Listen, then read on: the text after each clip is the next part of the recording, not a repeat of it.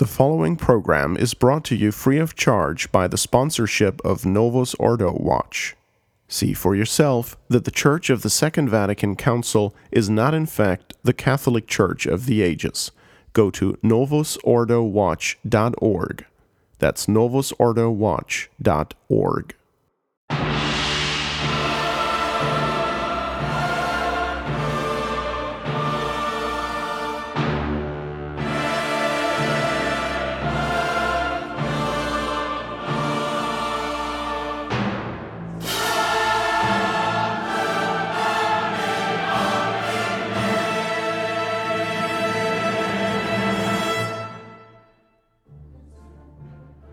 Welcome to Apologetics Show number 9 on member-supported Restoration Radio.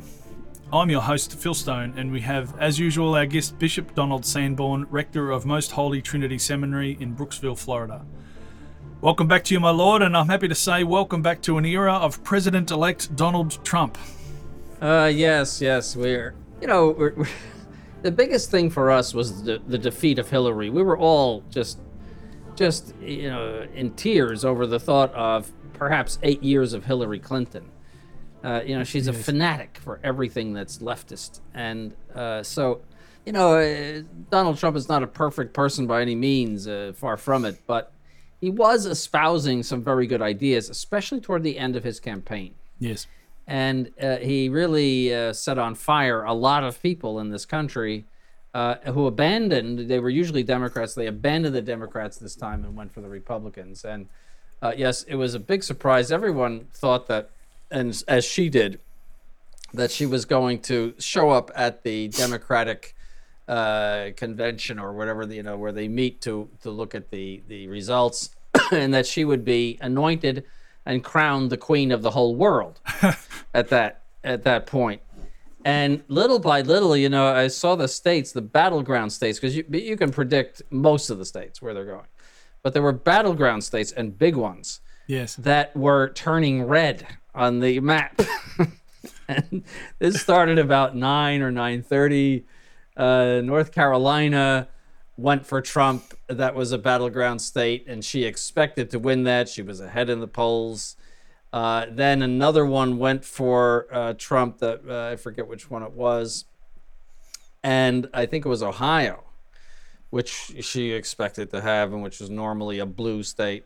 Yes. But then when I saw about 10:30 at night that Florida went, I texted somebody, she is cooked. That if Florida goes, she was very tight in Florida. It was very tight. And so Florida went.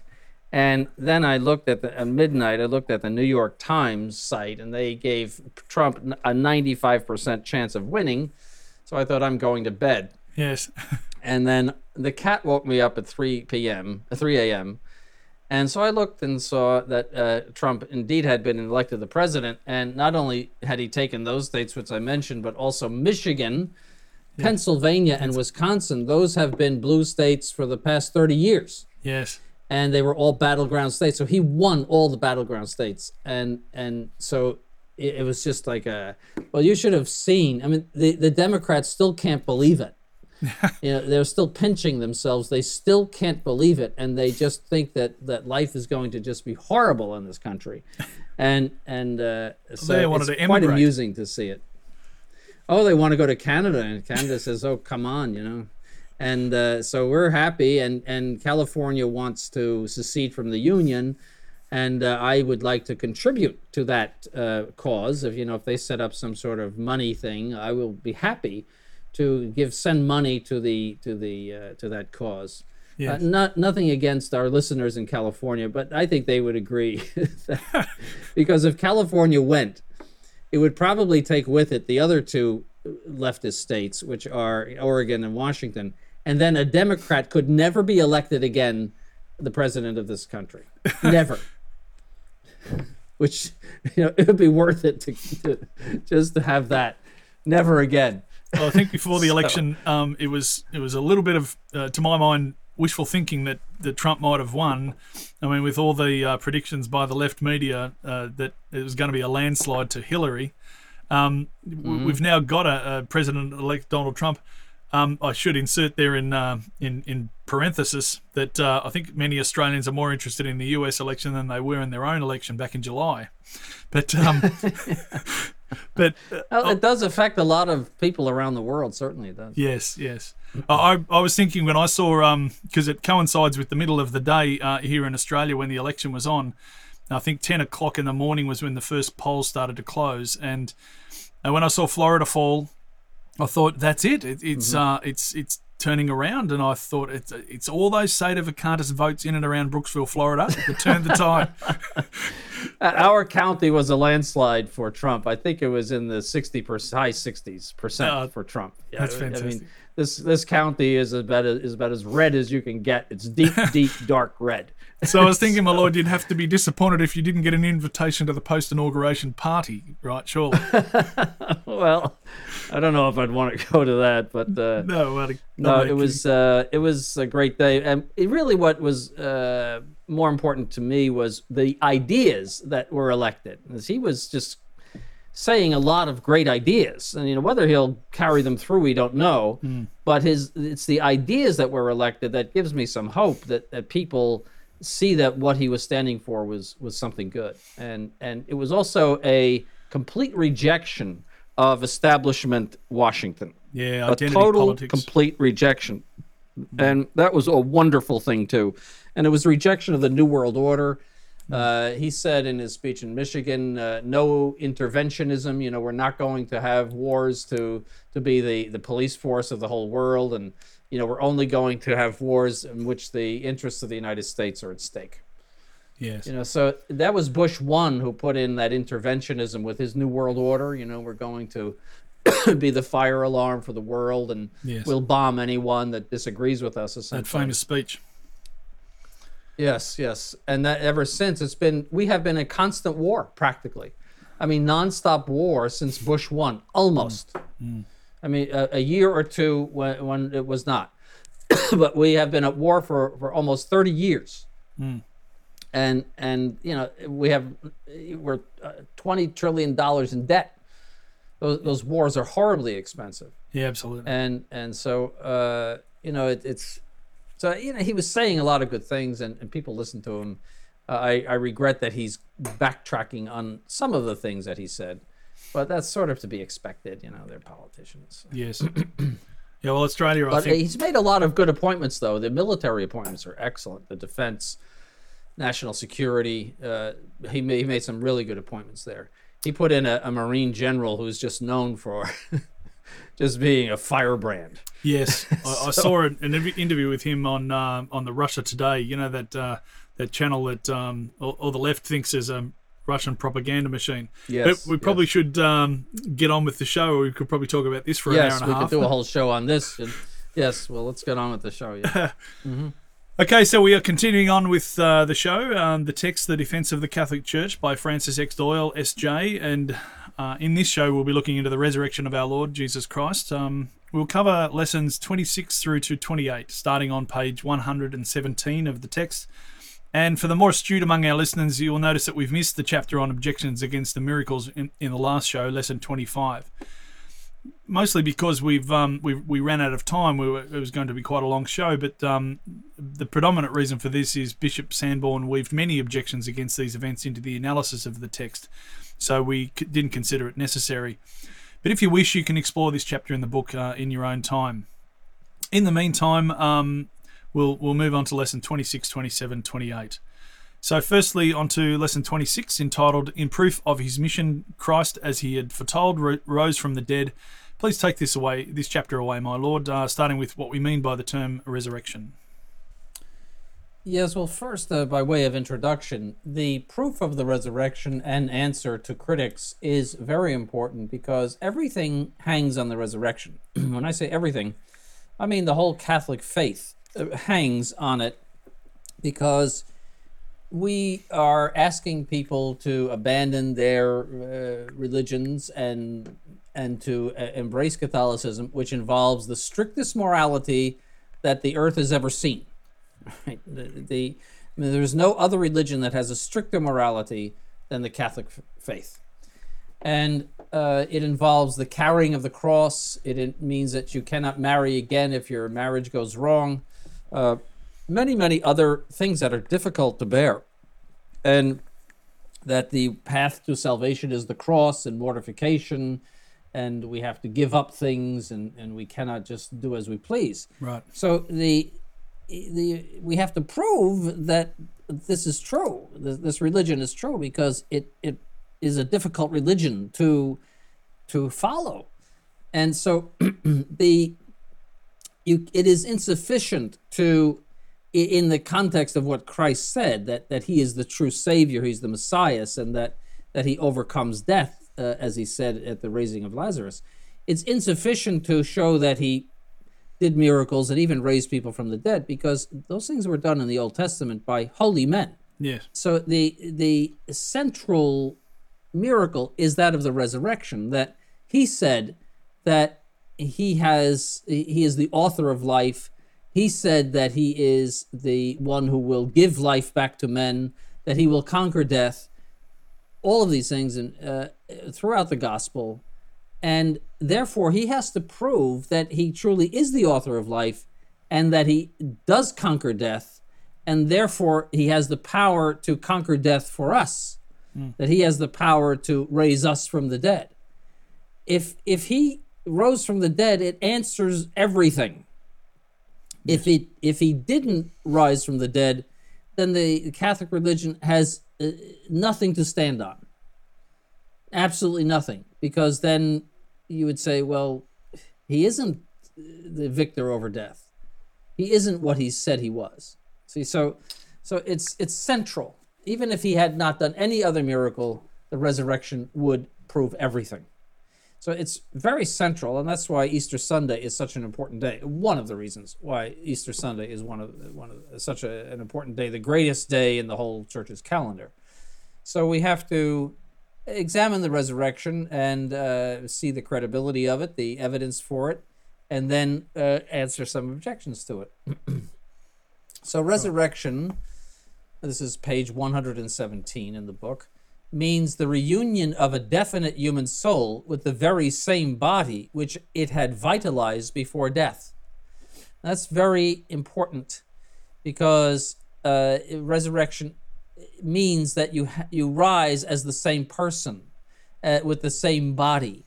You are not somebody else. It's not like reincarnation where you become an animal or something like that. Yes. Or that you become somebody else. You're transformed into somebody else. That you are reunited to your body. And this is interesting because Ratzinger denies that very thing. He says we're not talking about a resurrection of bodies. He sort of spiritualizes the resurrection of the dead. He doesn't believe in the resurrection of the body. And, he's regarded as Mr. Conservative, Mr. Orthodox. He's, the savior of the church. And all of these Novus Ordo conservatives who now hate Bergoglio are thinking of him as the good old days. The man is a modernist heretic, but you can't get that through to people when, he wore the red shoes and the beautiful mitres. Those people are on a completely materialistic level. They don't see beyond the material things of the church. So it's a shame, but they have this mythology about Ratzinger that he was some sort of great protector of the faith. He was the one that said that you could use condoms. Yes. That I remember that.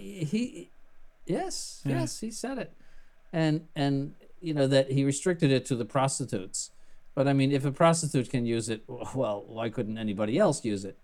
And so he destroyed Catholic moral doctrine by saying that very thing. Yet no one paid any attention to that. No one at all paid any attention to that. But now they're all over Bergoglio for really saying things that are much less grave, I'll say, than what Ratzinger permitted. I think Francis is just says it more often. So yes, perhaps, yes, and he's bolder and he's easier to understand. Yeah.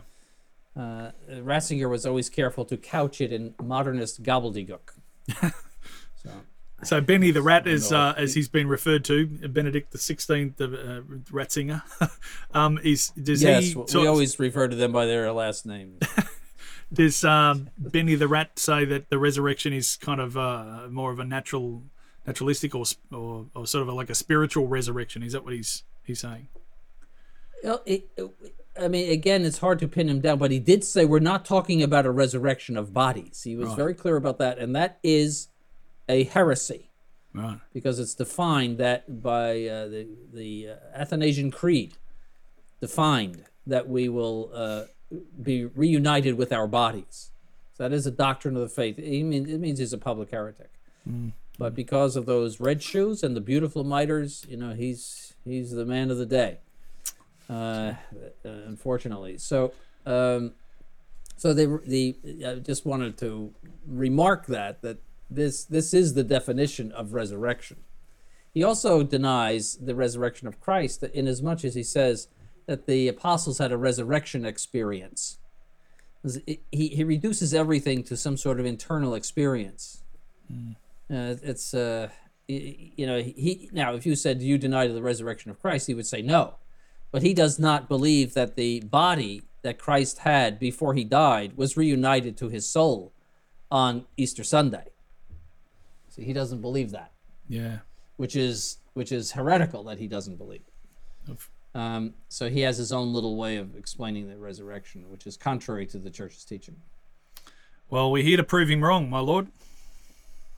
Yes, that's right. Yes. Going to 124, we see that Christ foretold his resurrection.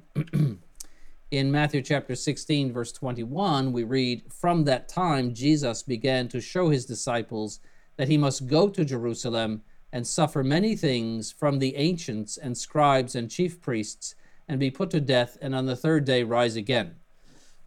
And this very prediction is mentioned in other parts of sacred scripture as well. The prediction that he would be put to death in Jerusalem, and with very specific details as well. Yes. So that it can't be, ascribed simply to a good guess. Very specific details. There's a number of references, my lord. There's a number of references for our listeners. Matthew 17, verse 9, Matthew 20, verse 19, and 27, verses 63, 64, all very much pointing to that foretelling of his resurrection. Yes. The next point that the author mentions is that Christ died, because there were some that would say, well, he didn't really die, that's why he was able to rise again. So, in fact, he died. And we read in Matthew chapter 27, verse 50, "And Jesus, again crying with a loud voice, yielded up the ghost." And there is other evidence of his having died in Mark chapter 15, verse 37, Luke chapter 23, verse 46, John chapter 19, verse 30, Acts of the Apostles chapter 2, verse 23, and Acts of the Apostles 13, 28 to 30. So there is strong attestation of his having died. And I noticed, my lord, that all of the evangelists' texts use the same term: gave up the ghost, yielded up the ghost. That's yes. Very specific, meaning that his soul has departed from his body. I'm presuming there. Yes. It's the very definition of death itself. To separation of soul and body. And the testimony of his death was given by the soldiers, who did not break his legs because they saw that he was already dead. And also by the centurion, who was sent to investigate the death of Jesus, and satisfied both himself and Pilate of that fact. And then it is affirmed by the action of the soldier who thrust a lance through his side, just to be sure. And there came out blood and water. So no one could have ever survived a thrust right into the side and into the heart. Yes. So it is a certitude that Christ actually died. And he says, the author says, if Christ did not die, we must suppose the following absurdities. One, that he was a deceiver, And we've already shown in previous shows that it's impossible to say our Lord was a deceiver. He himself was a person of very, very high virtue. He did not enjoy in any way the things of this world. He had nothing to gain by preaching his gospel.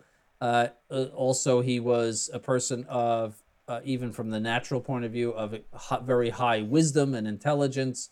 What he says is always something that is loaded with very exalted meaning. And no one had ever heard his doctrine before, as it is said in I believe, St. John's Gospel. That this was so he was neither a deceiver nor was he deceived. So we've already put that to sleep. All right. B, that a dying man, after removing a heavy stone from the tomb into which he had been placed, and on the third day, after he had been buried alive, and after enduring the most horrible suffering, both before he was crucified and while he was on the cross, and with his side pierced by a soldier's lance, was suddenly able to walk to Emmaus, a distance of about 4 miles from Jerusalem, returned to Jerusalem the same day, and during the space of 40 days to go frequently from Jerusalem to distant Galilee and back again to the holy city. So, that's an absurdity.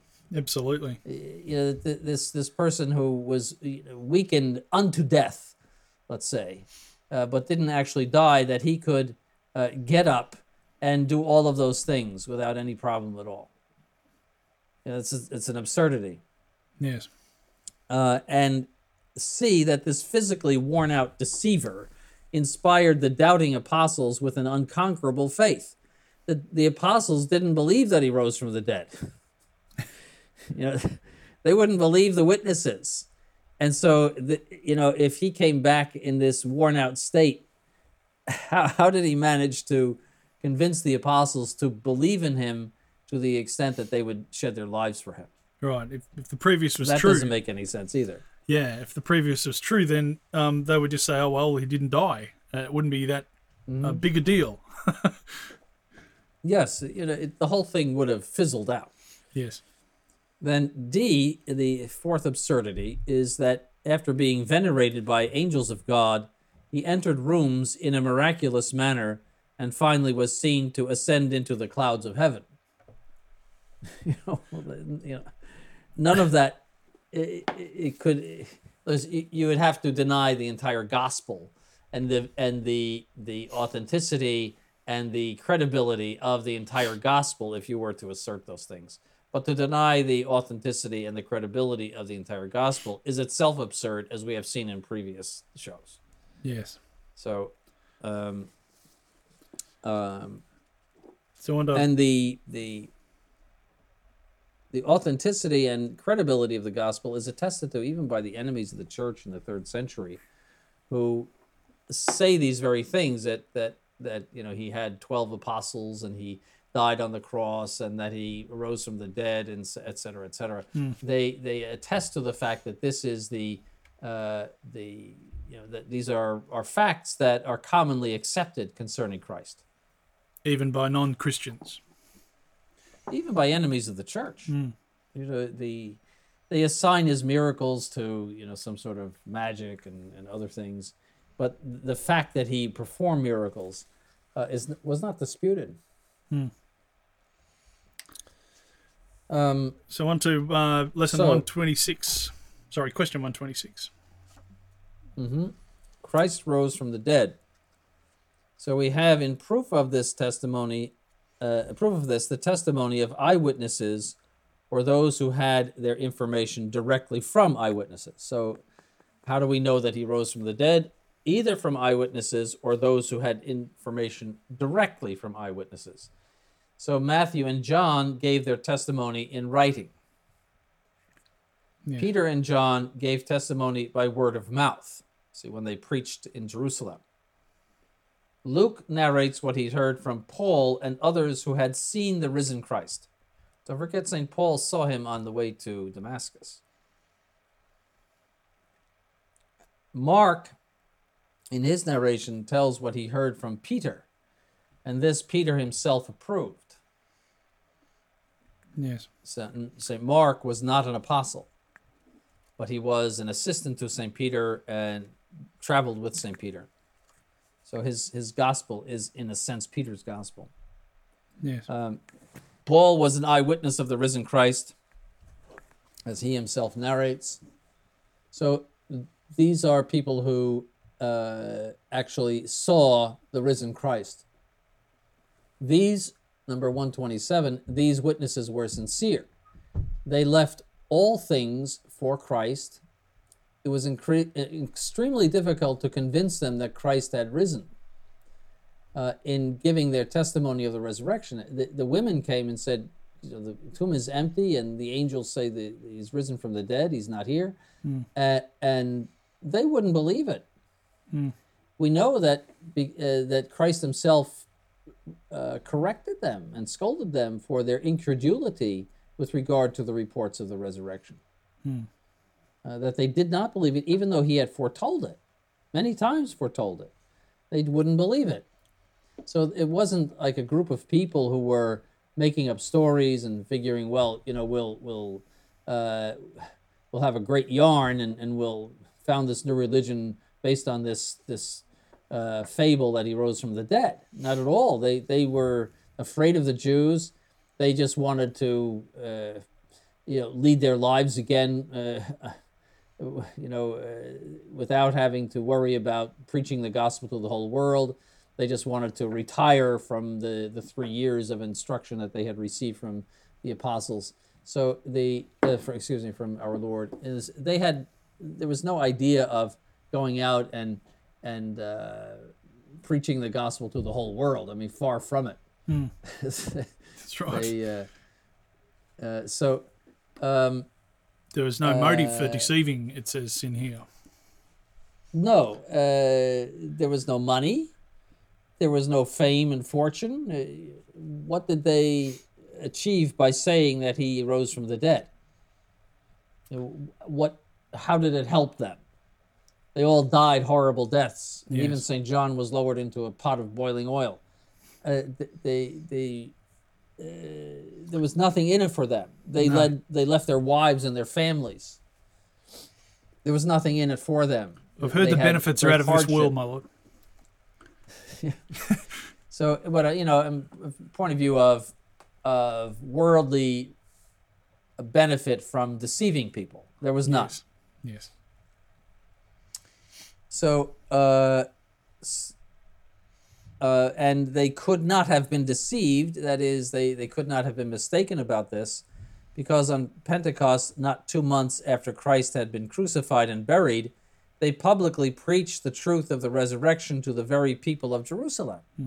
Now, if that had been commonly known to have been untrue, they could not possibly get away with having said that, and could not possibly converted 5,000 people in one day, if that had been notably false. Not to mention the miracle of speaking in tongues.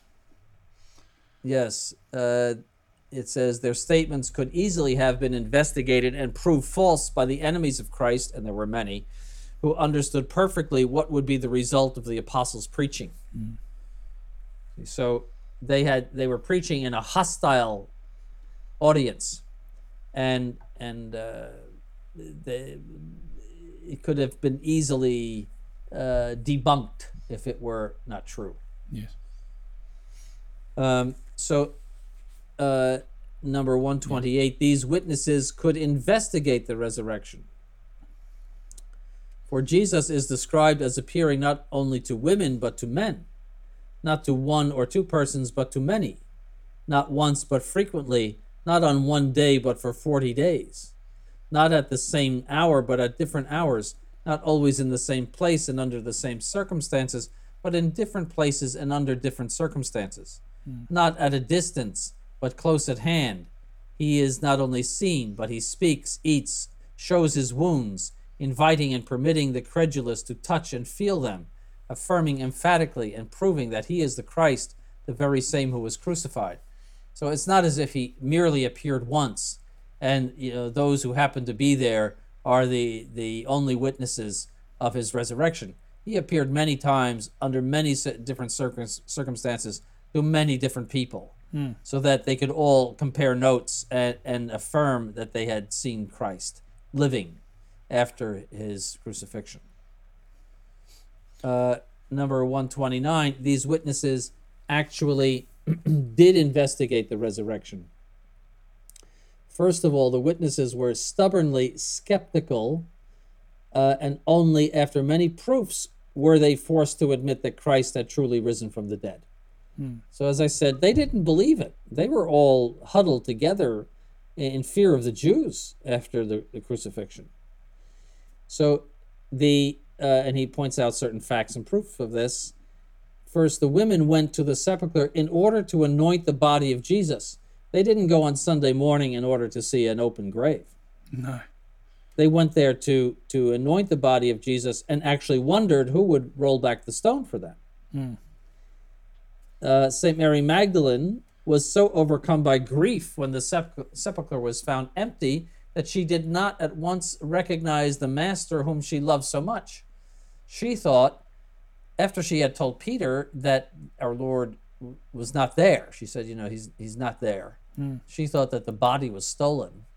She runs back to the sepulchre and is in tears. Her head is buried in tears, and our Lord comes up to her, and she thinks that he's the gardener, like the caretaker, and probably doesn't get a good look at him because she's overwhelmed with tears and probably doesn't look at him too much. Right.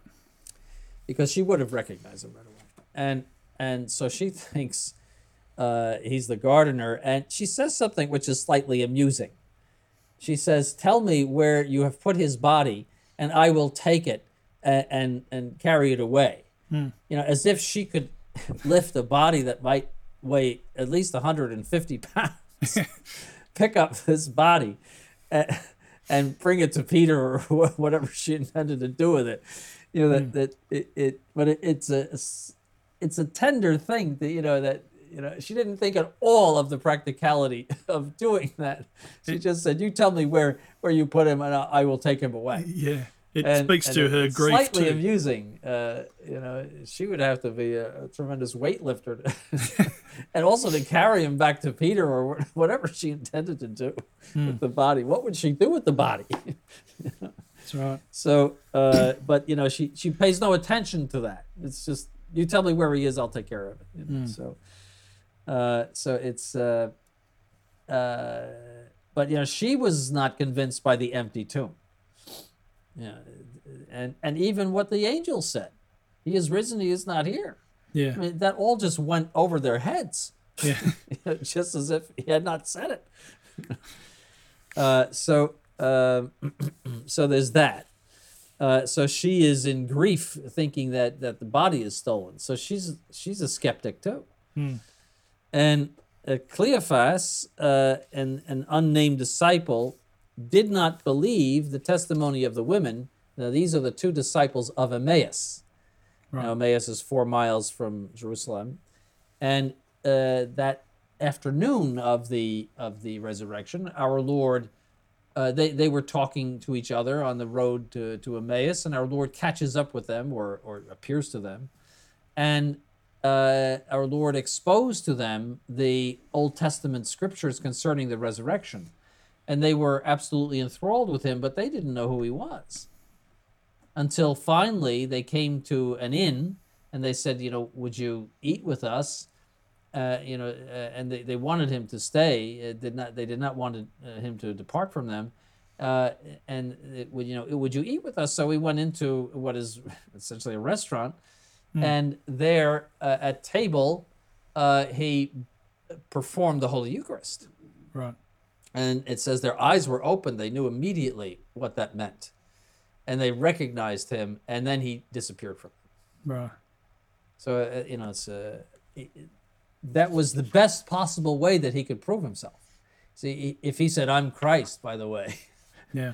Say, well, it would not have had the same, it could have been anybody that and posing as Christ. But he gave them a sign that was unmistakable as being Christ. Yeah. See, it's very wise. He has, of course, divine wisdom. That unmistakable. It would be like giving such a personal sign of who you are that no one that ever knew you could mistake it. It's better than your signature. It's the Holy Eucharist was just, that was it. Yes. And of course it's Christ. There could be no one else but Christ that would do that. And only a few people knew that he did it. The apostles and those whom the apostles may have told that he did it. So, and that was only a few days before that he instituted it. Yeah. That was Thursday night that he instituted it. This is Sunday night. So they'd all given up hope that our Lord was the Messiah with his death. They'd all sort of, that was the basis of their skepticism. They were all deflated at his death. Yes. So I mean, they're yes, they just want to go back to their normal lives and figure, well, it was an interesting 3 years, but now we have to get on with life. Yes. And so, they were very much deflated by his death. And then the apostles did not believe the women, and our Lord rebuked them for that. And when Christ appeared to them, they thought he was a spirit, a ghost. See, so they still didn't believe. So, and when Thomas and the others persisted in rejecting all testimony and remained in stubborn doubt. So we know that that's the famous gospel of the doubting Thomas. So our Lord came back specifically for him, and he put his hands in his side and in his hands, his fingers in our Lord's hands, and therefore he's touching something palpable and material. It's very important. You might say, how did our Lord pass through walls? He did so because of his divinity. That he has power over matter in such a way that he can do that. Yes. It is not in virtue of his resurrected body, his glorified body. It is in virtue of his divinity that he can do that. He's the master of all the physical laws. Right. So the women and Peter and John examined the empty sepulcher. That's where we find out in St. John that the linens were folded. He mentions that detail, that the linens were folded. That means that there were no grave thieves. Because if you're taking a body away, you don't stop to fold the linens. Hardly. It's a sign. For example, an inside job, when somebody steals something, a sign of an inside job is that there's no violence. See, if somebody comes and robs your house, and you come and find that your house has been robbed, it's going to be a complete mess. The drawers will all be pulled out, everything dumped, everything searched, just a chaotic mess, because they just want to go in, find it, and get out. Yes. Thieves and dishonest people are not going to fold the linens. They're going to throw them someplace and just take the body and run. See, so the fact that the linens were folded, either our Lord himself folded them, which is quite possible, or the angels did. But I would say it's even probable that our Lord folded the sacred linen, which is now in Turin. And so that's an interesting detail. Jesus was forced to prove that he had risen from the dead. So and that's precisely what he did. He didn't force people to just take it on faith. And the witnesses clearly distinguish between their mental states and the objective appearances of Christ. So that they were skeptical, but yet they saw Christ. You see that? Yeah. So, number 130, the final judgment of the witnesses is the only one that squares with the narrated facts. It is beyond any cavil that some material being appeared to the witnesses. 4. 1. The witnesses were not disposed to visions, especially at that time, when they were very much afraid after the crucifixion and felt that the death of Christ had robbed them of any hope that he was the Messiah. Even when Christ appeared to them, they persisted in doubting. Now, a lot of theologians say no to this, that they had lost faith in Christ. I think it's even condemned someplace. I think it's condemned. Someplace it's condemned. Some have said that only the Blessed Virgin Mary persevered in believing in Christ during that time. That's false to say that. I think St. Pius X condemned it. Right. So that's something, that probably does not pass here. They were certainly discouraged. They were certainly of weak faith. All of that is true, but to say that they didn't believe that he was the Messiah, I would say that you cannot hold that. So 2, the witnesses clearly distinguish between their internal experiences and the external happenings. All right. 3, the witnesses were many, and although placed in different circumstances of time, place, etc., they knew and really demanded that their judgment should rest on the report of the senses of sight, hearing, and touch. So these were not experiences, as Ratzinger would call them, but that in fact there was matter to be touched here. Yes, and this is what makes our faith so coherent, is that everything's kind of stacked against them. They were just completely deflated that he died, because that was, to them, to their natural senses, was all of the things that they were looking forward to as him as the Messiah were all sort of felt like they were taken away, and they remain skeptical for those natural reasons. And so we see reinforcement of our faith and the truth of the resurrection through their skepticism. So it just makes it so coherent. Yes, if you recall, they thought that he was going to become another Solomon, and that they were all going to be members of his cabinet, so to speak. In other words, that he was going to overthrow the high priests and the Sanhedrin. He was going to overthrow the Romans. He was going to make a kingdom of Israel just like Solomon and greater than Solomon. This was on their minds, and they were saying this to him, as they were going from Jericho to Jerusalem when he was going to be crucified. That's when the mother of James and John went to our Lord and said, please, I'm asking for a place for my sons in your kingdom. And our Lord, he had the patience of God, because she went down in front of him, prostrated herself in front of him, face down, to ask this.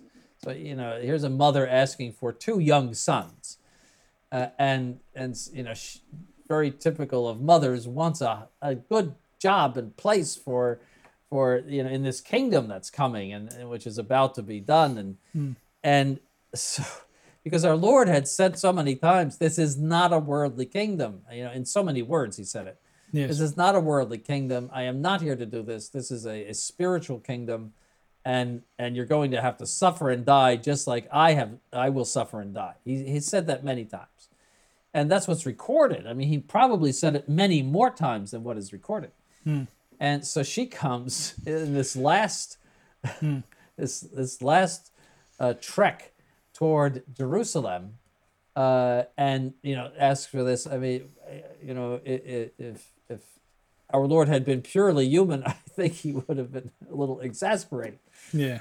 But he had the patience of God, and so he said to her, well, essentially, I'm paraphrasing, they can have a place if they're able to drink the chalice that I will drink. And that means his death. In other words, they have to be ready to die, and to die even, in order to have a place in my kingdom. So but this is the mentality that we're going to have a great success in Jerusalem, and then it all goes bad. I mean, it just turns all the wrong way, by Friday, and he's crucified and dies and is buried. See, so this is the shock that is in them after 3 years of hearing these things, seeing him raise people from the dead, seeing him cure people, hearing about the kingdom of God, it all just comes back, and they're loaded with discouragement and bewilderment. They don't know what to think about it. Yes. You know, how do you reconcile all of that what they saw every single day with the fact that he's dead and buried? How do you reconcile that? So that's their mentality, you might say. So the witnesses were not disposed to visions. We said that. And number 3, the witnesses were many, although placed in different circumstances of time, place, etc. They knew and really demanded that their judgment should rest upon the report of the senses of sight, hearing, and touch. We said that. Yes. Number 4, the apparitions of Christ ceased suddenly, but the witnesses held to their unconquerable faith that he had risen from the dead. So that means that the witnesses had seen him and were attesting concerning him, even though he was not anymore appearing to them. So it was not something ongoing. He rose from the dead, stayed 40 days, ascended into heaven. B, that material being which appeared to the witnesses was Jesus of Nazareth, truly risen from the dead. That being was either the materialized soul of Christ, or some material apparition physically evoked, or the devil in human form, or the risen Jesus himself. So the author gives 4 possibilities, and now he's going to strike off the first 3. It was not the materialized soul of Christ. If it were, then Christ lied. But we have already seen that it is impossible that Christ be a liar because he's not a deceiver. We saw that in previous chapters. It was not, also it's impossible to materialize a soul because the soul is by nature spiritual, just as it's impossible to spiritualize a body because a body is by nature extended. That is something you can touch. It was not a material apparition physically evoked, for it was not evoked, but appeared suddenly and unexpectedly and voluntarily. So it was not as if the apostles had a seance and brought about an appearance of Christ or something like that. When it first appeared, it was not immediately recognized, and to prove that it was not a spirit, a ghost, it ate food. So our Lord, when our Lord appeared to them on the shore of the lake of Gennesareth and called out to them, that's when St. John said, "It's the Lord." They didn't know who it was or what it was. And St. John, who knew our Lord the best, said, "It's the Lord." And so they went to shore and they fried up a few fish, and he ate the fish. So that proves that he was truly in his own body and was a physical being. And it was not the devil clothed in human form, for if it were, then the devil is approving his own enemy by preternatural means, and this with the permission of God, and in a vital religious doctrine of the utmost importance, and without any sign that the devil is acting. This is impossible. It's impossible because it doesn't serve the devil to do that, and it is far more impossible, if we could use that term, because God cannot deceive the human race in that way because of his goodness. Therefore, the being was the risen Christ. So that's the end of chapter 26. Yeah, so this chapter has talked about that Christ foretold his resurrection, that he actually died. We've seen the evidence that he died, and that he then rose again from the dead through the testimony of witnesses. And these witnesses were initially very skeptical, and he had to prove that he had risen from the dead. And there we've seen that there was some material being did appear, and then the author has shown us that it was actually the risen Christ. So I'd just like to remind our listeners that you're listening to Apologetics Show number 8 on member-supported Restoration Radio. I'm your host, Phil Stone, and I'm joined by His Lordship Bishop Donald Sanborn, Rector of Most Holy Trinity Seminary in Brooksville, Florida. And today we've been discussing, as I just said, our Lord's resurrection from the dead.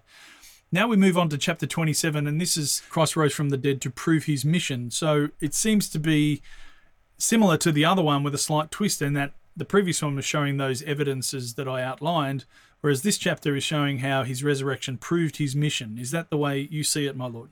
Yes, and that he intended it that way. You see, our blessed Lord was very conscious of the necessity to give what we call signs of credibility.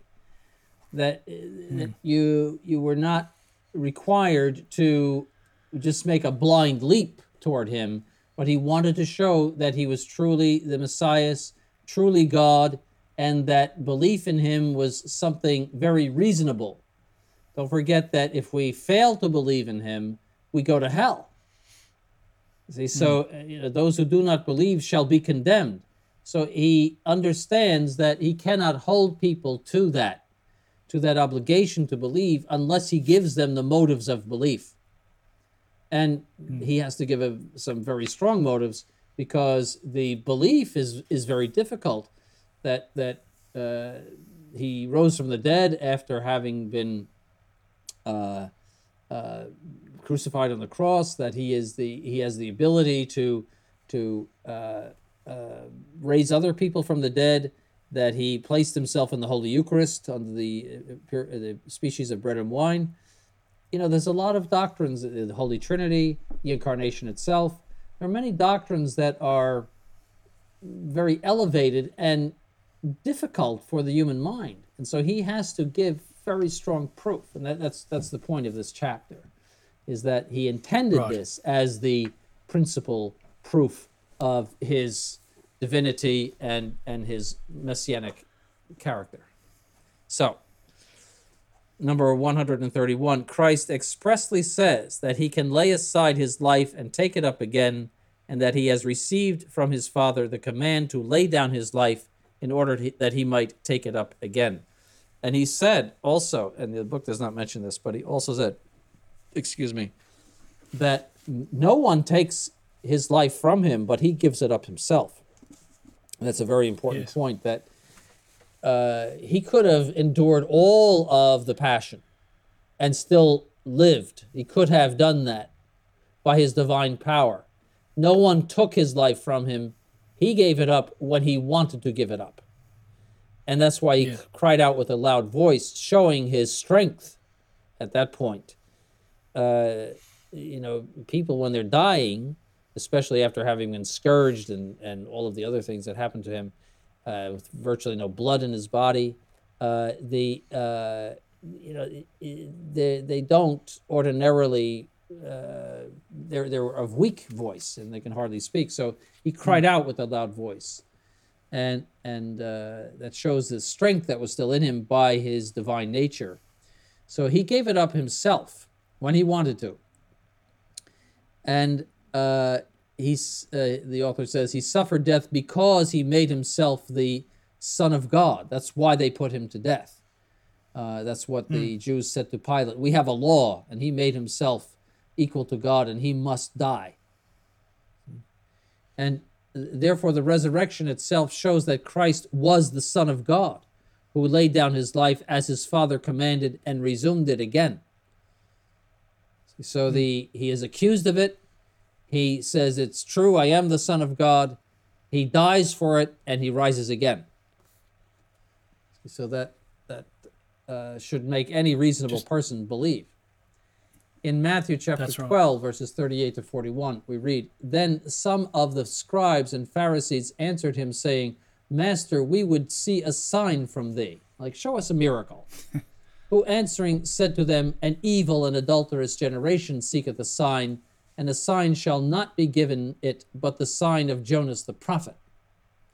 For as Jonas was in the whale's belly 3 days and 3 nights, so shall the Son of Man be in the heart of the earth 3 days and 3 nights. The men of Nineveh shall rise in judgment with this generation, and shall condemn it, because they did penance at the preaching of Jonas, and behold, a greater than Jonas is here. Yes. God will never perform a miracle to those who will not believe, in front of those who will not believe. If you have a hardened heart, you're not going to get a miracle. And that's essentially what he's telling them. The only miracle that you people are going to see, which everyone will see, is the miracle of my resurrection. See, but I'm not going to do some wonder in front of you, because you're not going to believe it anyway. And that would just be a waste of time and my power. See, that's why he said nothing to Herod when he was sent by Pilate to Herod.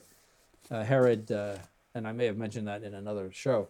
Yep. Herod wanted him to show wonders and signs, and he wouldn't even answer Herod. He just kept his mouth shut. Yeah. And that scene was very well done in the Gibson movie, I thought. Very well done. Yes. The character of Herod and so forth, and our Lord's silence in front of him. Miracles are meant for those who will believe and who would believe. See, so our Lord knows the interior of our souls, and he knows whether we're well disposed to belief or not by his grace, or whether we have rejected his grace. He doesn't waste his time with people who are just curious. Except with the resurrection. In other words, the resurrection, he says, will be for everybody. That's the point of this. But he gives them a very strong rebuke by saying the men of Nineveh, that was the city in Babylonia that did penance when penance was preached to them by Jonas. He says, the men of Nineveh shall rise in judgment with this generation and shall condemn it. So the Jews, for their incredulity, will be condemned because they did penance at the preaching of Jonas. See, they will be in a position to judge the Jews because they did penance when Jonas came. And I am greater than Jonas. That's the sense of the final statement. Yes. So in this passage, we note that the sign of Jonas was not the preaching of penance, nor the reproof of an adulterous generation. Jesus promised a future sign by which the scribes and Pharisees could be converted and accept the truth. An absolutely unmistakable sign of his divinity. B, the sign of Jonas was the sign which corresponded to Jonas being in the whale's belly 3 days and 3 nights. This sign is the death and resurrection of Christ. For as Jonas after 3 days came forth alive from the whale's belly, so Christ after 3 days would come forth alive from the heart of the earth. So that's precisely why Jonas had that experience, in order that it prefigure the resurrection of Christ. There's that coherence again. Everything just fits. Yes, yes. In John chapter 2, verses 18 to 22, we read, the Jews therefore answered and said to him, what sign dost thou show unto us, seeing thou dost these things? Jesus answered and said to them, destroy this temple, and in 3 days I will raise it up. You see, and St. John says he was referring to the temple of his body.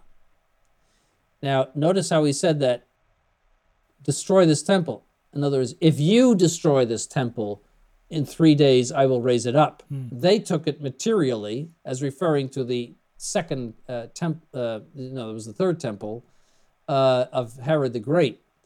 And they accused him later of saying, I will destroy the temple. But he didn't say that. He said, if you destroy this temple. Yes. And the Jews said to him, 46 years was this temple in building, and wilt thou raise it up in 3 days? But, and St. John says, he spoke of the temple of his body. When therefore he was risen again from the dead, his disciples remembered that he had said this, and they believed the scripture and the word that Jesus had said. All right? So he's saying these things before his death and resurrection in order to signal that his death and resurrection will be the big proof. So that's the point of this chapter. Yes. Now here we should notice that the temple to be destroyed to which Jesus referred was not the temple of Jerusalem. If it were, he himself would have offered an altogether futile sign. I mean, what's the purpose of tearing down the temple and building it up? Yeah. I mean, it makes no sense. Nor was it the Jewish religion.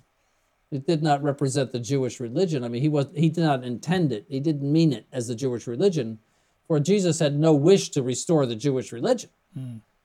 He was fulfilling it. That's right. Nor was the temple to be restored the Christian religion, for it would be absurd to call this religion the temple of the Jews. So the only thing that he could possibly be referring to was the temple of his body. Yes. And the author puts in a very good summary of the order of the apparitions. When you read the 4 Gospels, it's hard to get one picture of what happened as everything unfolded, because each author talks about it in a different way. And so he organizes it for us. He's the apparitions of the holy women first. One, Mary Magdalene, accompanied by the other women, arrived at the tomb. So that's the first thing that happened. When Mary Magdalene saw that the stone was removed, she went back for Peter and John. So she leaves the two women and goes for Peter and John. The other women, having remained, entered the tomb and beheld the angels. So they're sitting in the empty tomb. 4, the women returned to the apostles and narrated what had occurred, speaking to no one on the way. So the two women go to where the apostles are. They tell them what happened, and the apostles did not believe the story. But in the meantime, Peter and John had gone after St. Mary Magdalene had told them. They ran to the sepulcher. When Peter and John heard from Magdalene that the stone was removed, they hurried to the sepulcher and found it empty. All right. 6, St. Mary Magdalene returned, saw the angels and Jesus, and announced the resurrection to the disciples who did not believe her. So she goes back after meeting our Lord in the garden, thinking he was the gardener, and unmistakably recognizing him. When he called out to her, he said, Maria, and she looked at him and said, Rabboni, which means master, and fell to his feet. And that's where he said, don't touch me. See? So she recognized him right away from his voice and looking at him. And so she goes back and tells the apostles. So this is the second time that the apostles hear it. And they still didn't believe it. Finally, the other women hurried back to the sepulcher and saw Jesus. So they go back from the apostles to the sepulcher and they saw Jesus. Now, the apparitions to the men. Jesus appeared to Peter. He also appeared to Cleophas and the other disciples on the road to Emmaus. And they announced the resurrection to the disciples, but were not believed. While Thomas was absent, Jesus appeared to the disciples, but when they told Thomas, he would not believe. So he wouldn't even believe the apostles. Then Jesus appeared to Thomas and the other apostles. That's on Low Sunday. Jesus appeared to 7 disciples on the shore of the Lake of Galilee, as we spoke about. Jesus appeared to the disciples on the mountain as he had announced to them. It's in St. Matthew. Jesus appeared to more than 500 gathered together. That's in St. Paul. Jesus appeared to James. Jesus appeared to the disciples in Jerusalem. And while the disciples were gathered together on Mount Olivet, Jesus in their presence ascended into heaven. And then afterwards, our Lord appeared to St. Paul on the way to Damascus. So that's the order of the events in the apparitions of our Lord. It's important. I mean, the Gospels are historical, and so it's important to see the history in them and to figure out what exactly happened. The fact that it was not all narrated in exactly the same way actually attests to the truth of it, because you can tell that they were not copying from each other. There was not some sort of conspiracy to say it all exactly the same way. It was narrated differently. That shows that the persons that wrote it down were going from their memory and or the memory of those that had seen it, like St. Peter with St. Mark, etc. And that attests to the truth of it. If you had seen word for word the same thing in the 4 Gospels, that would attest to something rotten. that these people were deceivers and they were trying to put something over on people. Yes, but it certainly doesn't point to a contradiction. No, it doesn't at all. No, that's in this chapter coming up. So that's a good segue into the next chapter. Objections against the resurrection answered. So, number 136, it has been urged that the crucifixion of Christ does not necessarily prove his death, and in support of this claim, the argument is advanced that as a matter of historical fact, in a certain instance given by Josephus, one of the 3 crucified men was taken down from the cross alive. But we do not prove the death of Christ from the mere fact that he was crucified. We have definite evidence of from eyewitnesses, both friends and enemies alike, that Christ died on the cross. And certainly the conclusion that because a man did not die on the cross, therefore neither did Christ, is far from logical. See, the normal way of crucifixion was sometimes they would nail you. Sometimes they did. But other times they would tie you up, as is normally seen. They would tie you to the cross and let you die of exposure and lack of water and food. And you could be on that cross for days, a week or two. And then the Romans would leave your body to rot on the cross. That was the normal way of doing crucifixions. But sometimes they would nail you. There's plenty of evidence of that too. So, what is generally seen in religious art is that the other two were tied and our Lord was nailed. And it was a fatal thing. That's why they broke the legs, in order to advance the death from being crucified, because you couldn't hold yourself up then, and you were just hanging loosely, and apparently could not breathe because you could not push up, and that was why they broke the legs. So asphyxiate. But to say, well, somebody was taken down before he died, doesn't mean that Christ didn't die. That's crazy. Right? So the argument has no weight. Yeah. We may as well say that because one of the three men was taken down from the cross alive, so were the other two. Or that somebody survived an execution. Well, then everyone survives an execution. I mean, it's crazy. It's absurd. So Pilate. I got a feeling we're going to hear that word "absurd" fairly often in this chapter, my lord. Yeah, I think that'll be my favorite adjective. Pilate, as we read in Mark chapter 15, verse 44, was surprised that Christ had died so soon. But from this fact, some have argued that Christ did not die, which is crazy. I mean, he's hearing from, not the apostles. The apostles didn't run off to the palace of Pilate to tell them that he died. They took off. They're not even there. They're hiding. Who is he hearing from? He's hearing from his own soldiers that he died.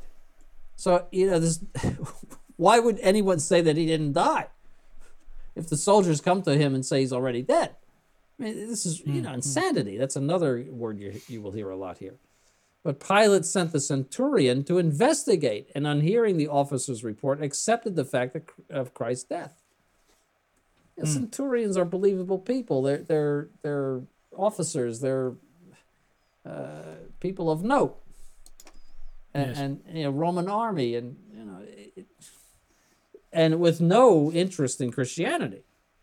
For them, it was just one more crucifixion. That's all. It's just all in a day's work. But the corruption. Some say that since, according to medical testimony, the only certain sign of death is the corruption of the body, and since Christ's body did not corrupt, we have no certain sign of his death. First of all, answer, but the corruption of the body is not the only sign of death in the case of men who have been executed, nor is the case of one who has been at least mortally wounded by the thrust of a soldier's lance. So if you cut off somebody's head, you're not going to see corruption for a while, because the body is still in pretty good shape. See? Yep. So why argue from the fact that Christ's body had not corrupted? Where is this stated? Where in sacred scripture is it stated that his body did not corrupt? It's in Acts chapter 2, verse 31, and chapter 13, verse 35.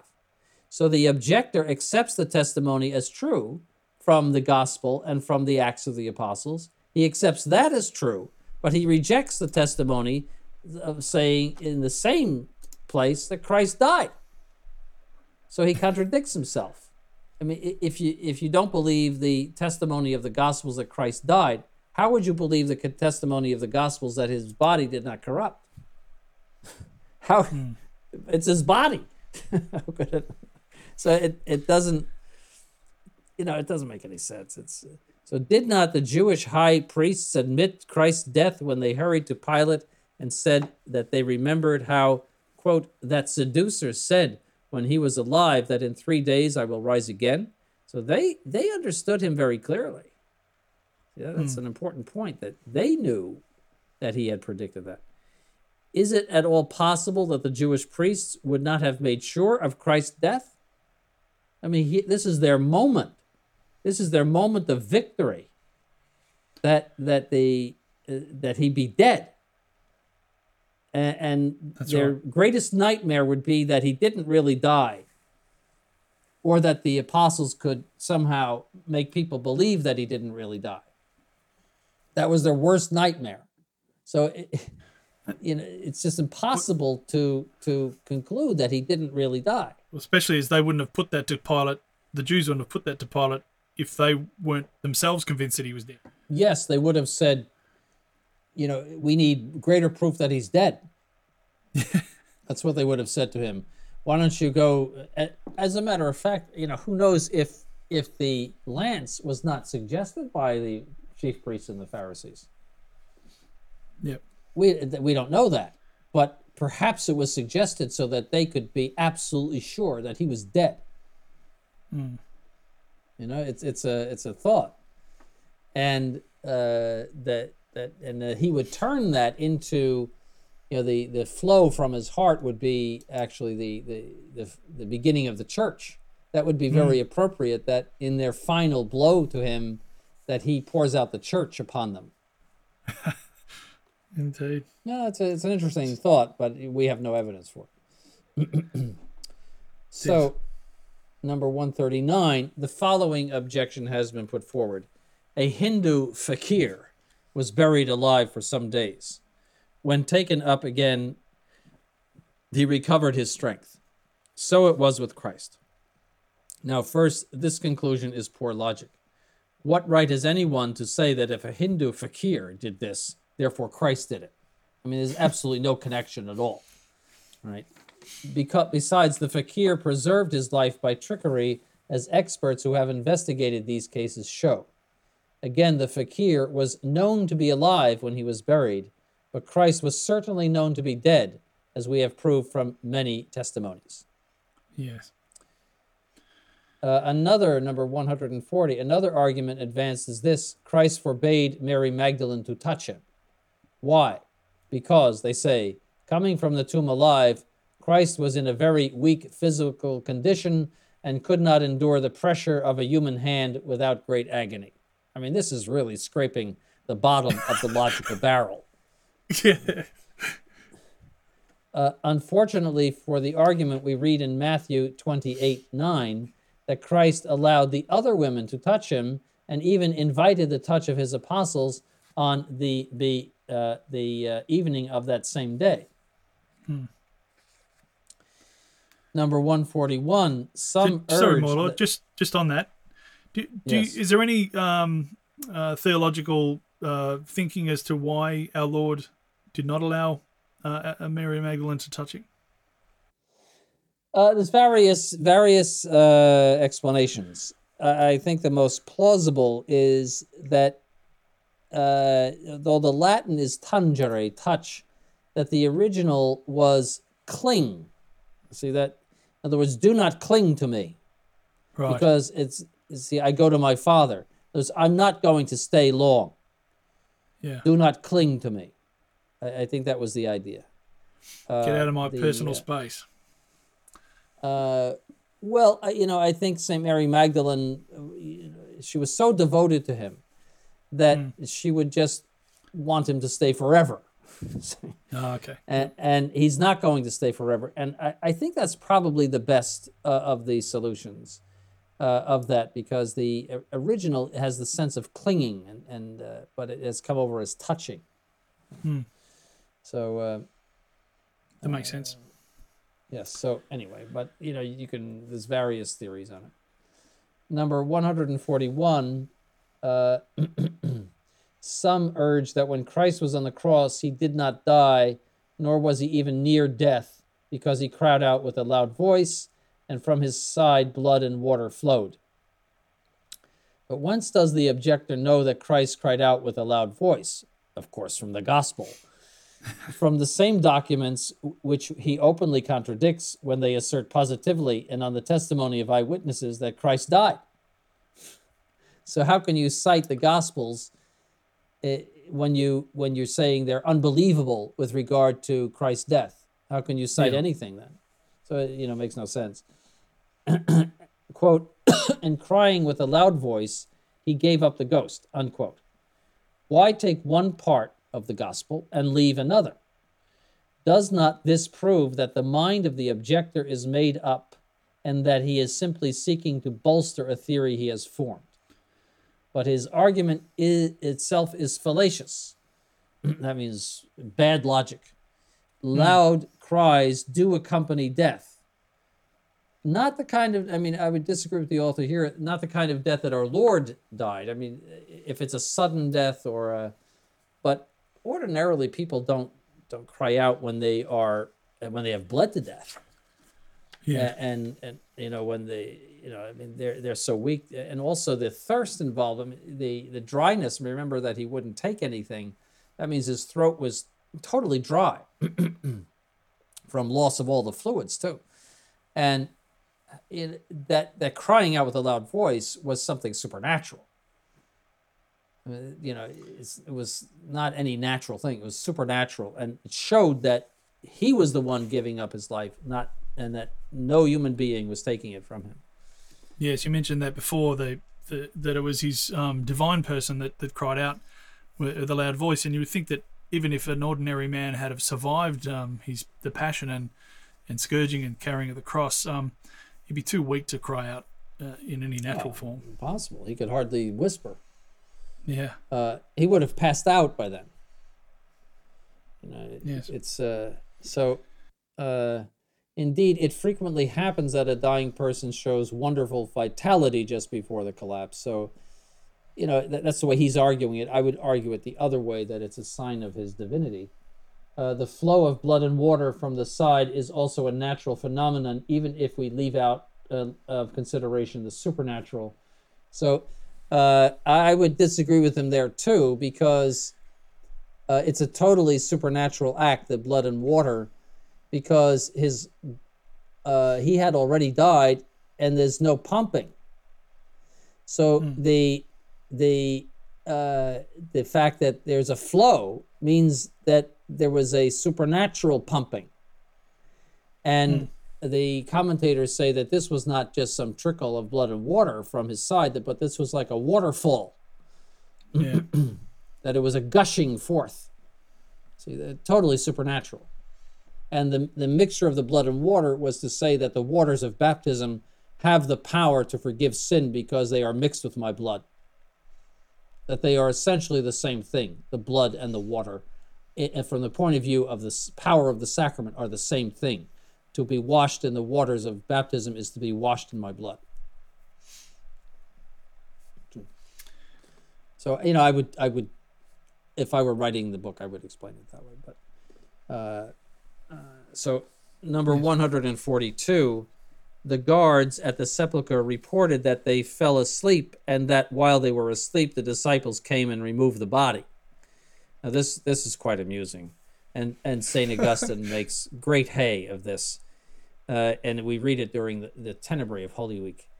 Matthew says that the soldiers were bribed by the Jewish priests to make this statement, but there are absurdities in the statement itself. Imagine these soldiers being questioned by a sharp district attorney. Were you asleep? Yes, sir. During your sleep, the disciples came and took away the body? Is that right? Yes, sir, that's right. How do you know it was the disciples if you were asleep? Hey, quick, answer me that. You say that the disciples did it? How do you recognize the disciples when you're asleep? Do you know Peter and Matthew and the others? I mean, these are just ordinary Roman soldiers. They're privates. Do they know Peter and Matthew? Oh, those are his disciples. Could you pick them out from a crowd? No. Well, how could you recognize them when you were snoring? So it is utterly absurd. Those soldiers would never have been able to pick out. I mean, they may have seen some Peter and John in the courtyard. Maybe they did, but maybe they didn't, because in the courtyard, those were the Jewish soldiers. The Roman soldiers really didn't get Christ until the next day. So, and Peter and John had taken off. I'll say John didn't, but Peter did, and the other disciples had all taken off by then. And so these are Roman soldiers, probably not highly placed, probably the bottom of the military barrel that were sent to do this, and most probably couldn't tell one Jew from another. Yes.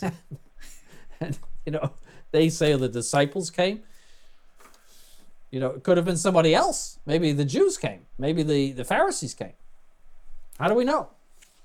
But the fact that they are asserting something that they slept through, it just totally destroys their argument. And St. Augustine really does a good job on this. Number 143, nor is the fact at all possible, for the disciples, frightened, disunited, hopeless, now that their leader had died and had been buried, could not have suddenly united, overcome military guards put at the tomb for this express purpose, namely to guard it from the disciples, steal away the body, and then, at the risk of their lives, preach a fraud. Don't forget there's this huge stone as well. So even if the soldiers were asleep, that they are going to, you would need, perhaps 6 or 7 men to roll back that stone. And it's going to make a lot of noise when you roll it back.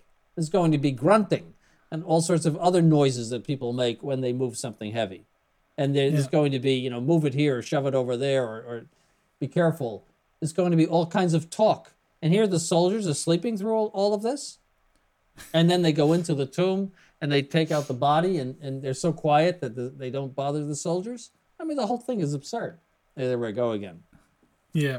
And then they go and preach a fraud, as if that fraud could not have been discovered. And so the author says, if, on the other hand, they had united and gone to the Jewish priests and denounced Christ as an impostor who had said he would arise and did not, they would have been richly rewarded. That would have just, made the chief priests and Pharisees very, very happy. If his disciples confessed that he was a fraud, they would have been made high priests. But instead of doing this, they preached the resurrection in Jerusalem itself, where it could have been easily investigated. And so, this was the very place that it took place. They didn't, run off to Rome and talk about this, where no one even knew what happened. But here, everyone knew what happened, and they preached the resurrection. And they converted 3,000 Jews to the same belief. And a few days later, it was 5,000. And in a few years, the converts would be numbered by millions all over the empire. That's it. St. Augustine says that if the resurrection had not been an established fact, the conversion of the world to believe in it by a few Galilean fishermen would have been as great a miracle as the resurrection itself. That's beautiful. In other words, yes, if you can get the whole world to believe that somebody rose from the dead who didn't, and that this is said by 12 uneducated Jewish fishermen who would have been in the Roman world the lowest possible rung on the social ladder, let's put it that way. Yeah. There's the Romans had no use for the Jews at all. Palestine was a big sore on the empire. They were rebellious. The Judea was just considered to be the worst possible place in the empire, and they did not like the Jews, the Romans, and so think of Jewish men who are fishermen. They're not philosophers, they're not patricians, they're not noblemen. Jewish men who are fishermen coming to Rome and telling everybody that you have to stop worshiping your idols, the state religion, and worship a crucified Jew. Now, crucifixion was the same thing as being electrocuted. So it'd be like saying you have to worship this Jewish criminal, in the eyes of the Romans, this Jewish criminal that was put to death in the electric chair. Just think about that. That we're going to overturn your idols and all of these gods that protect Rome, And so St. Augustine is right. I mean, that would be a greater miracle if you could do that than the resurrection itself. Yes. I mean, Yes. people just would have laughed you to scorn. They would have just said, "You're out of your mind. You're balmy," and as in certain cases, St. Paul was laughed to scorn, or they tried to put him to death. Yes. But when you insulted the Roman gods, the Romans kept that idolatrous religion as a religion of state in order precisely to unify the Roman state. So they were very sensitive about that stuff. And as you know, there were decrees of the Senate that said, if you contradict the gods and you get put to death. The whole thing makes no sense unless Christ truly rose from the dead. It doesn't make any sense at all unless he truly absolutely. rose from the dead. Yep. So, number 144. Against the apparitions of Christ, it has been urged that the witnesses to the resurrection were in an abnormal state, full of fear, and actually stating that they thought they saw a ghost. But the witnesses, no matter how much they were afraid, certainly used their senses in touching, hearing, and seeing Christ when he removed their doubts by inviting such actions, even going so far as to eat what they handed him and then giving back some morsels, showing, if they wished to, investigate, that the food had been unchanged. See, in this objection, it is supposed that Christ deliberately deceived the witnesses, for it is Christ who says, "See my hands and feet, that it is I myself. Handle and see, for a spirit hath no flesh and bones as you see me to have." That's in St. Luke, chapter 24, verse 38. So, touch me. I am not some spiritual thing. I am not a figment of your imagination. It is I. I have come back. I have a body. It's crystal clear. Number 145. Against the fact that Christ arose to prove his mission, it is argued that if he did this, he would have shown himself to all men. Right. Yes, either immediately or mediately, that is, by appearing to some himself and to others by the testimony of these eyewitnesses. After giving abundant proofs of the resurrection by appearing to many, even to 500 at once, as St. Paul testifies to, and during the space of 40 days, are we to demand that Christ should remain on the earth and appear to each and every individual? And in such a case, would the individual believe? Why? Christ himself said in the parable of Dives and Lazarus that some men would not believe even if one came to them from the dead. Yeah. See, the rich man said, tell my brothers, and send Abraham to tell, or Moses was one of the Old Testament characters, and or God said, if they don't believe the gospel, they would not believe somebody who came back from the dead and told them. Yeah. Unbelief is a very, very hard thing. It's as hard as a diamond. It will not crack. Even under very extreme pressure. It's something called unbelief, when you refuse to believe. And and our Lord will not waste his miracles on those people.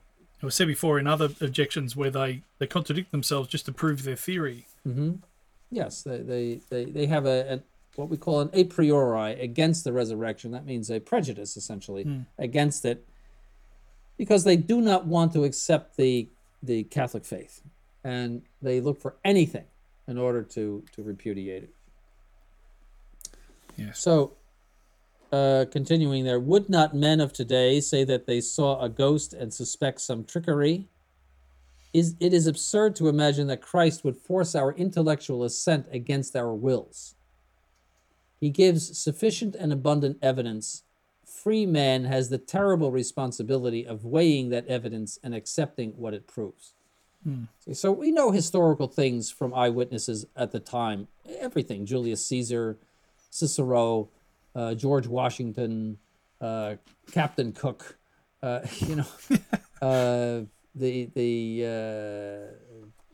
Everything we know in history is from eyewitness testimony. Yes. And so it is perfectly normal that we should go on eyewitness testimony, reliable eyewitness testimony with regard to the death and resurrection of Christ. Number 146, it is argued that the sign of Jonas was not the resurrection of Christ, for Christ was not in the heart of the earth 3 days and 3 nights. But we must compute the time according to the usual Jewish method of that period. The expression 3 days and 3 nights means parts of those days. See, it doesn't mean 72 hours. Right. If you touch the day, so to speak, that's counted for a day. So it was Friday night, all Saturday, and Sunday morning. That's 3 days for the Jews. Right. Right, so that's perfectly normal that they said it that way. In Matthew, so it was actually 40 hours. That's why we have the 40 hours devotion. In Matthew chapter 16, verse 21, we read that Christ foretold his death and that on the third day he would rise again. See? So Friday, Saturday, Sunday. For those who wish more evidence of the following references are given, and I will refer our listeners to the book. If the listeners have not already bought this book, they should. Right? Yes. Because it's an excellent book. It's probably not very expensive. I can't remember how much it costs, but it's available, and they should order it. Yeah, it's not out in reprint. But it's available quite often on Amazon, secondhand, and I think I picked mine up for about $12 or something. Yes, it has a lot of great information in it. So there's probably 15 other references for what he's saying there. In number 147, it is argued that the evangelists contradict each other, one as to the time of the women going to the sepulcher, and two in giving the names of the women. So we'll look at that. Matthew in chapter 28 says, and in the end of the Sabbath, when it began to dawn, towards the first day of the week, came Mary Magdalene and the other Mary to see the sepulcher. So the first day of the week is Sunday. And so as it began to dawn, so it's between darkness and dawn, Mary Magdalene and the other Mary. Mark says, quote, and when the Sabbath was past, that means Saturday, Mary Magdalene and Mary, the mother of James, and Salome bought sweet spices, that coming they might anoint Jesus. And very early in the morning, the first day of the week, they come to the sepulcher, the sun being now risen. Right? So the Sabbath ends at sundown of Saturday. Right? So that means they could have gone out Saturday night and bought the spices. And then early Sunday morning, as the sun was rising, they go to the sepulcher. So about 6 a.m., more or less. It was around the time of the equinox, so the more or less 6 a.m., maybe a little earlier. Luke says in chapter 24, and on the first day of the week, very early in the morning, the women came to the sepulcher. So he doesn't mention anybody in particular. John in chapter 20 says, and on the first day of the week, Mary Magdalene cometh early, when it was yet dark, unto the sepulcher. Right, so that's the testimony. So the author reconciles all of this. He says, Matthew, the end of the Sabbath when it began to dawn. That's what he says, as far as time. Mark, when the Sabbath was past, very early in the morning, the sun being now risen. Luke says very early in the morning. John says early when it was yet dark. Evidently, all these accounts refer to the dawn and its progress from darkness to brightness. So, just like it takes time for the sun to set, Also, it takes time for the sun to rise, and anyone would consider it dawn as long as you can see the rays of the sun, starting. You can see the aurora in the east coming, and you would say, well, it's dawn, even though it's quite dark. This is just common sense knowledge. Yeah. So are we to demand that each writer say at the exact time of 5:34 a.m. the tomb was found empty?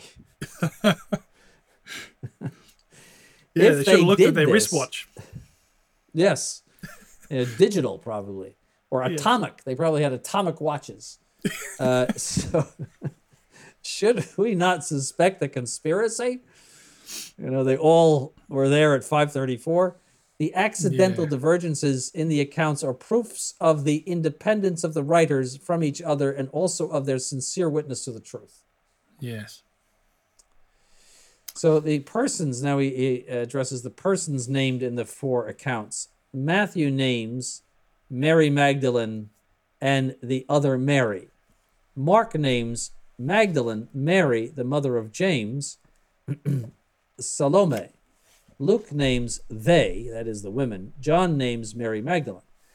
Therefore, none of the evangelists gives a complete list of the names, and John implies that Mary Magdalene was not alone.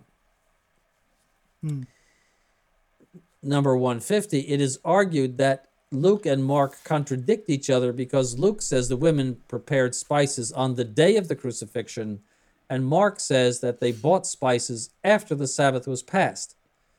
But cannot these statements both be true together?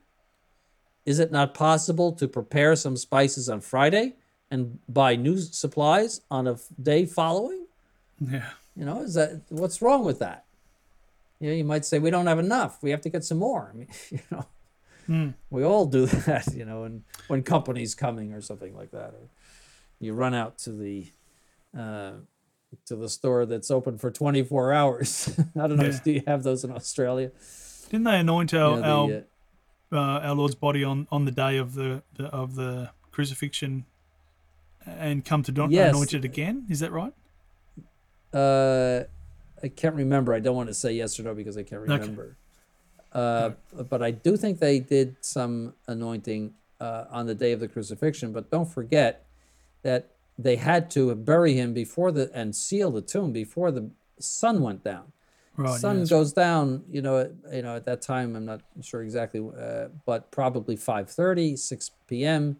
Our Lord is taken down from the cross, and there's a passage of time there. So they were in a hurry to accomplish this before the sun went down.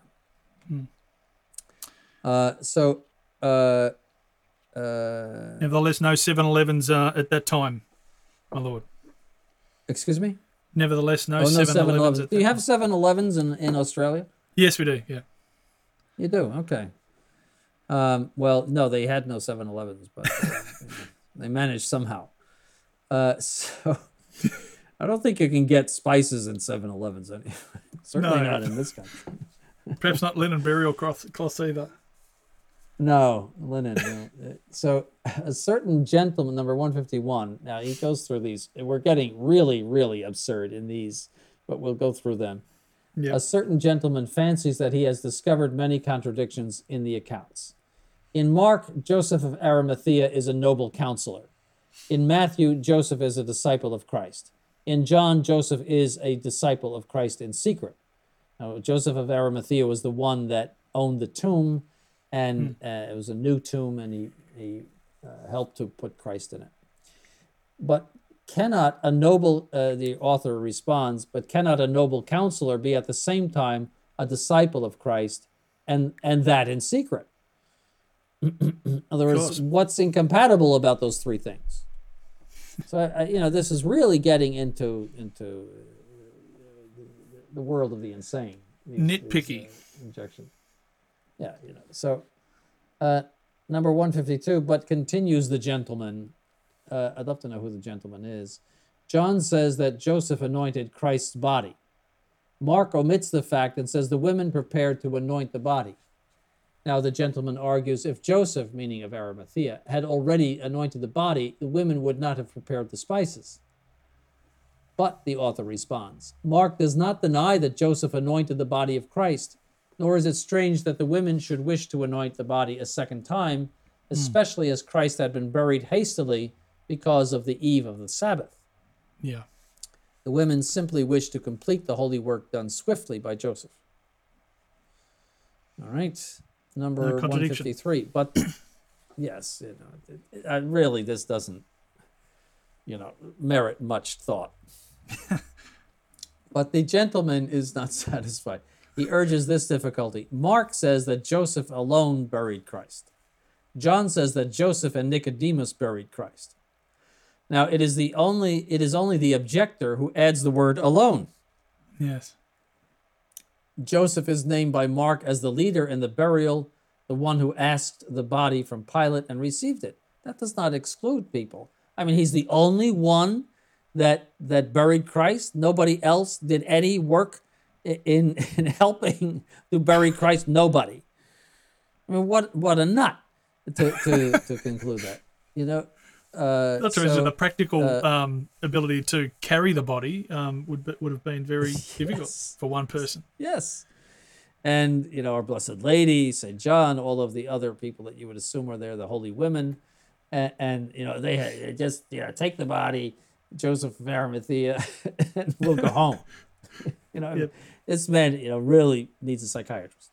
So in 154, the author says, the gentleman, however, being persistent, still argues, but Mark says that the body of Christ was wrapped only in fine linen, and that the women intended to anoint the body of Christ. John says that the body of Christ was wrapped in linen and spices, and the women are not mentioned. Now, your author responds, again, it is only the objector who adds the word only to Mark's account, and absolutely nothing can be concluded from the fact that John does not mention the women. The silence of John on this point does not contradict Mark's definite statement. Yeah. There's a saying in philosophy, from silence you cannot make an argument. If there's nothing, nothing comes. So that's right. That's the point here. But the gentleman, number 155, simply must find some contradiction. He says, John gives the reason why Joseph buried Christ in his own tomb. Mark is silent on this point. Your author responds, but again, the silence of Mark does not contradict the statement of John. Contradictory statements, by the way, are a pair of statements, one of which affirms and the other of which denies the very same thing at the very same time. So you would say, this is a cow, this is not a cow. That's contradictory, right? So no such contradiction can be found in the accounts of the resurrection. Even granting that one could be found, the contradictions would wage some detail of time or person or action accompanying the resurrection. A great fact that Christ rose from the dead would not be touched. Touché.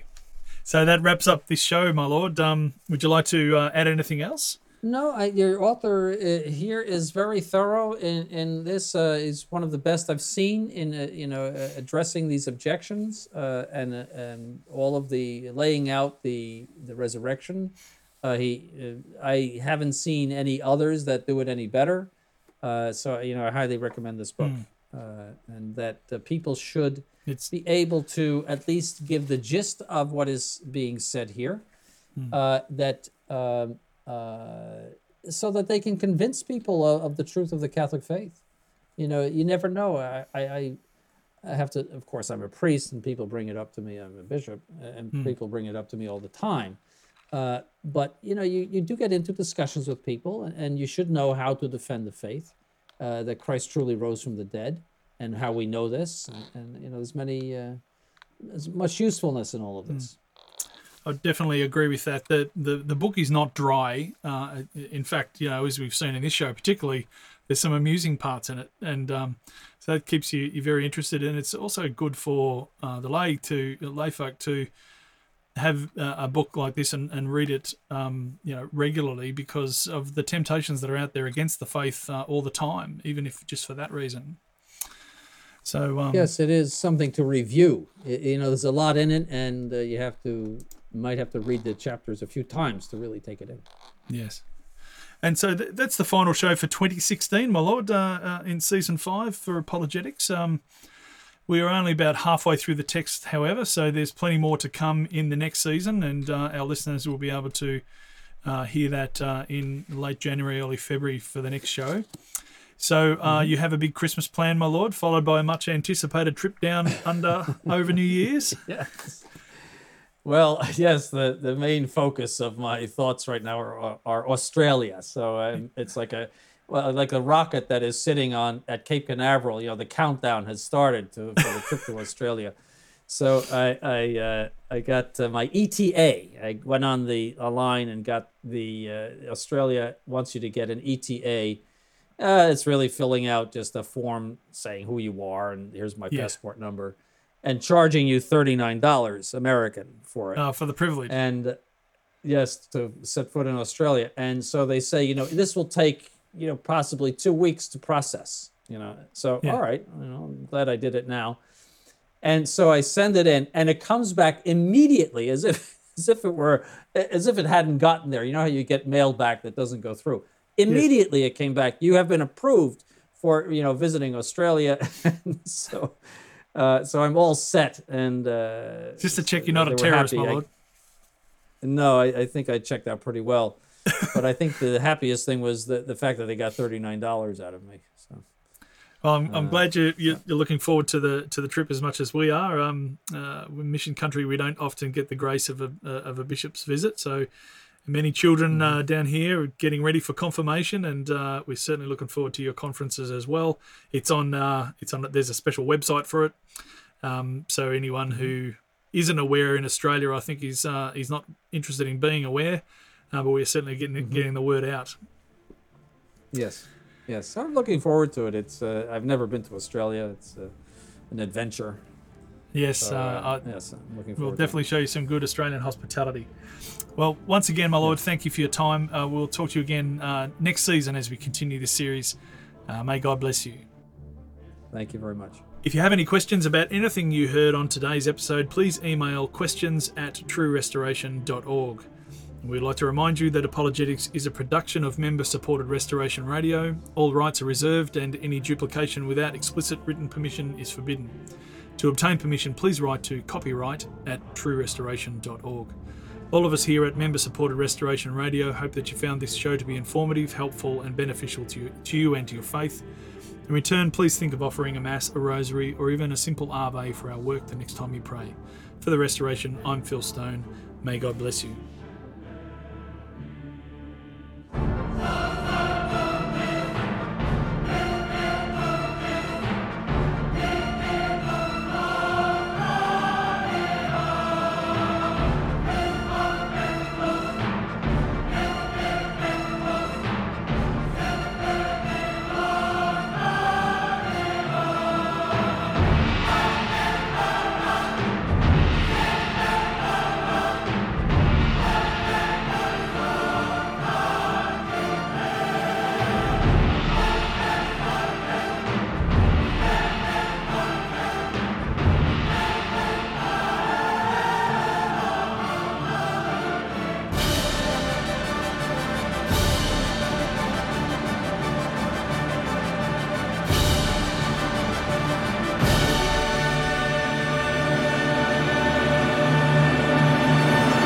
This program was brought to you free of charge by the sponsorship of Novus Ordo Watch. See for yourself that the Church of the Second Vatican Council is not in fact the Catholic Church of the ages. Go to novusordowatch.org. That's novusordowatch.org.